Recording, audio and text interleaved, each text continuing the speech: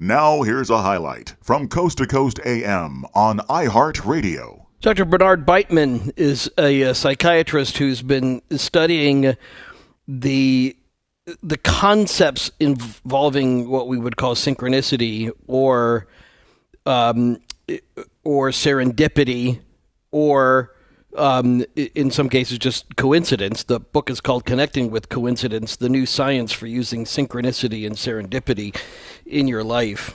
Your opening story is fascinating, and it resonates, I think, with everybody who's listening, so I want you to tell it in your own words about that day when you found yourself choking.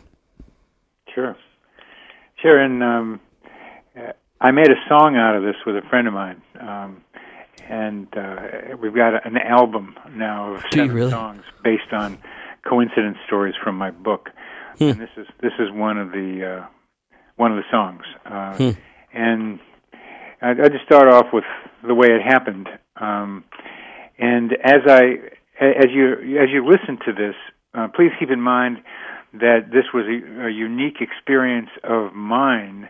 But it is not unique to just me. I had to look around at research. I did questionnaire studies.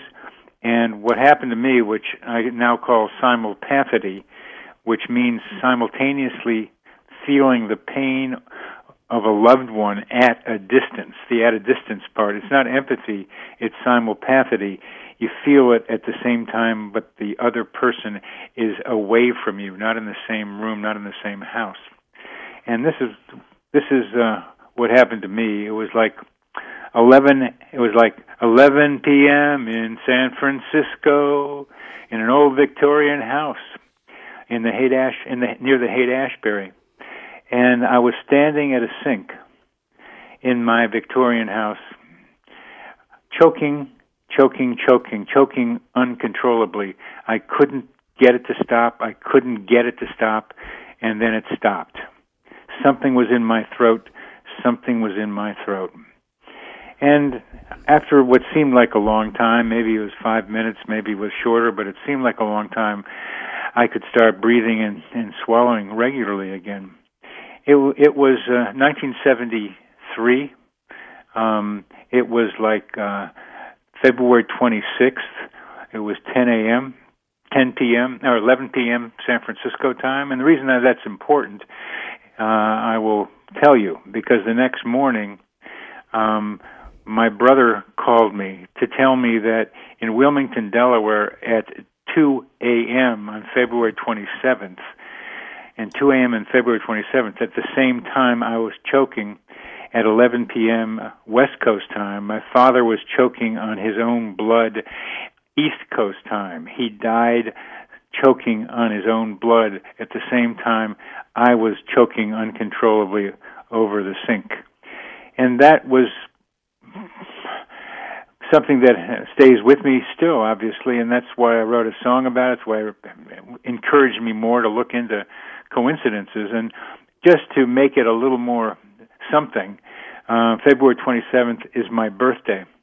So my father died on my birthday. And to me, this was a way that he was saying to me, remember me, remember me. And in telling this story, I'm remembering my father.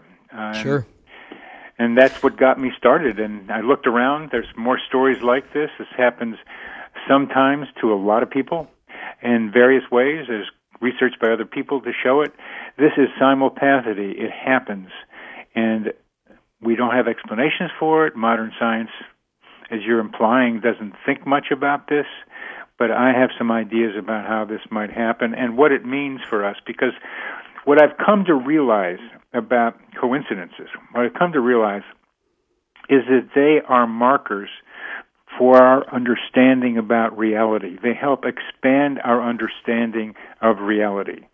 And this coincidence, and coincidences like it, are markers for the connections between two people. You called it a psychic umbilical cord. Yeah. I call it tunnels between minds. There are many other names for it, but it implies the same thing. There's some kind of ethereal tube that carries emotion and ideas from one person to the other. And it's like a telephone. It's like, but it's more than that. It's like you can feel the other person. And we don't have an explanation for that. I'm starting to get one, that this is part of what coincidence do for us, make us wonder about elements in the nature of reality. How does this work? So I want to drill on that a little bit, because I find that concept consistent with some other conversations I've had in the past. And obviously, as you began to explore what happened to you, you ran into myriad, others who were saying, that same thing happened to me, or this is how it happened to my sister, or whatever.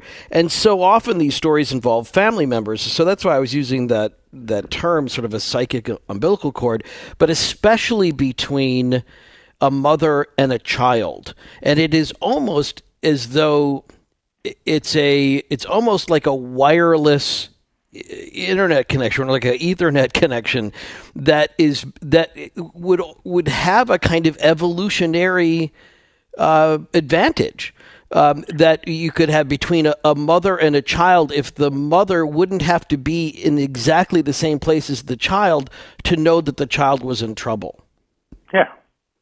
And as I've also heard, when that 11th grade boy comes back a little late and the mother says, "What bad things were you doing? I know you were." And not just because the odds were that he was 11 and he was a boy and he was up to no good, but because the mother had felt something. But it goes both ways, too. And I remember this. I had this conversation years ago, and it's something that stayed with me.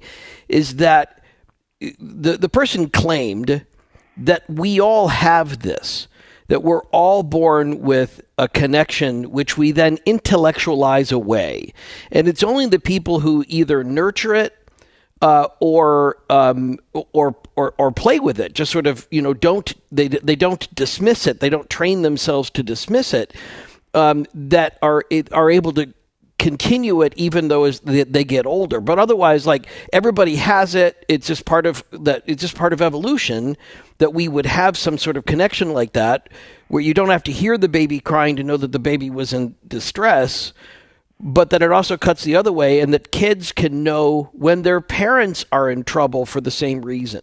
Yep. What research have you run into that would back up this concept of a psychic umbilical cord? Ian Stevenson has published a book in the 60s called Telepathic Impressions. And he interviewed and collected stories from a whole bunch of people about telepathic impressions, and found that more than half of these connections, like we're talking about, took place between family members. But it's not just with family members. What's crucial is the emotional connection between the two people. People who are close to each other, no matter what the family relationship is, can have this sort of experience. Yeah, I guess what's even more remarkable, though, and part of what would make it something which maybe a child would reject, is if there was some sort of psychic umbilical cord, or the tunnels that you talk about, these sort of mind tunnels. Mm-hmm. If that were true all the time, nobody would want it. It would be kind of creepy to know when your parents are having sex, for example, and they were reaching some level of euphoria, and that it almost only is limited to times of pain or stress. The human brain is tuned towards pain and fear as a survival thing. It's better to be safe than not sorry. Because if something's happening and you're not sure if it's bad, but it could be, you're going to act. I think there are the positive ones too, Ian. It's just that they don't register as intensely as the negative ones, as the painful ones do. And do you think there's a way that we can increase their vibrancy so that? Absolutely. Okay, how should we be raising our kids differently to keep that psychic umbilical cord alive? Well, back to before we even talk about that, I think it's important to be able to modulate, not just increase, but be able to decrease it too. Because there are just sometimes when you don't want to have a connection like that. And right now we don't have enough awareness of this possibility. And I'm hoping our conversation here will make people just pay attention to this possibility first. You're asking a very important question that's in the future, when it's relatively acceptable. It does happen within families who have appreciation and acceptance of psychic abilities. So the kids grow up knowing that psychic capacities are always available to them. What hasn't been so consciously organized is how you increase and how you decrease consciously, but the way they get increased or decreased has a lot to do with the emotional connection between the two people, no matter what the distance. This is interesting to me because this is in past conversations with empaths or people who are very intuitive. They say it sort of ties directly into puberty, and that as part of our natural progression as a single soul being, is that we at some point begin to reject the protection of the generation before us, and we, strike out sort of psychologically on our own. And up until that point, when we feel a kind of dependence on our parents, that's when it is still a strong connection, this psychic umbilical cord. But as we reach puberty and we begin to sort of, cluck our tongues at everything our parents do as being weird, that's when it gets lost. There's no evidence that I have seen that supports what you just said. What you say makes a lot of sense to me, but I haven't seen anything that shows that to be the case. There's a lot of people who continue their connection with their parents. I know little kids who don't have much of a connection with their parents. So it's the connection, it's the emotional connection, which can get reduced in just the way you're talking about, that I think is most important from what research I can see. But what you're talking about is researchable. Okay, and I think the point you make is really valid. Then we could say, for example, if it were a teenage girl or a preteen girl that was like, sort of breaking free of mom, she might be able to tune it out, but she can't turn it off whether she wants to or not. And her mother still could be looking for her in the psychosphere, which is where I think a lot of this takes place. I think there are one-way streets with these things sometimes, where you can more consciously do it, which is mostly what you're just talking about. How consciously can we do this?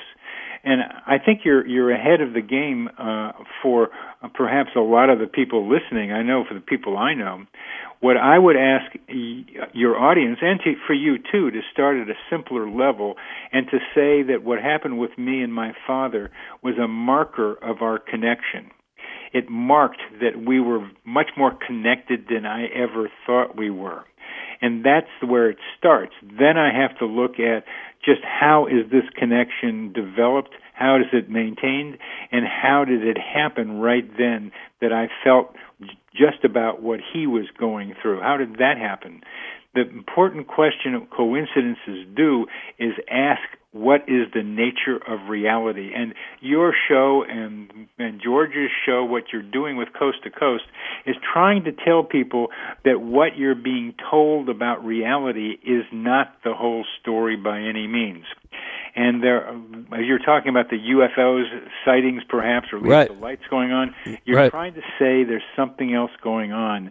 And coincidences are another way of saying, hey, look, there's something else going on. What might it be? And in this case, simulpathity, it's a marker of connection with other people. Love that. And it has nothing to do with space and time. It's not proximity. It as you experienced, you and your father were on opposite sides of the United States, and yet you felt it just as strongly as if you had been in the same room.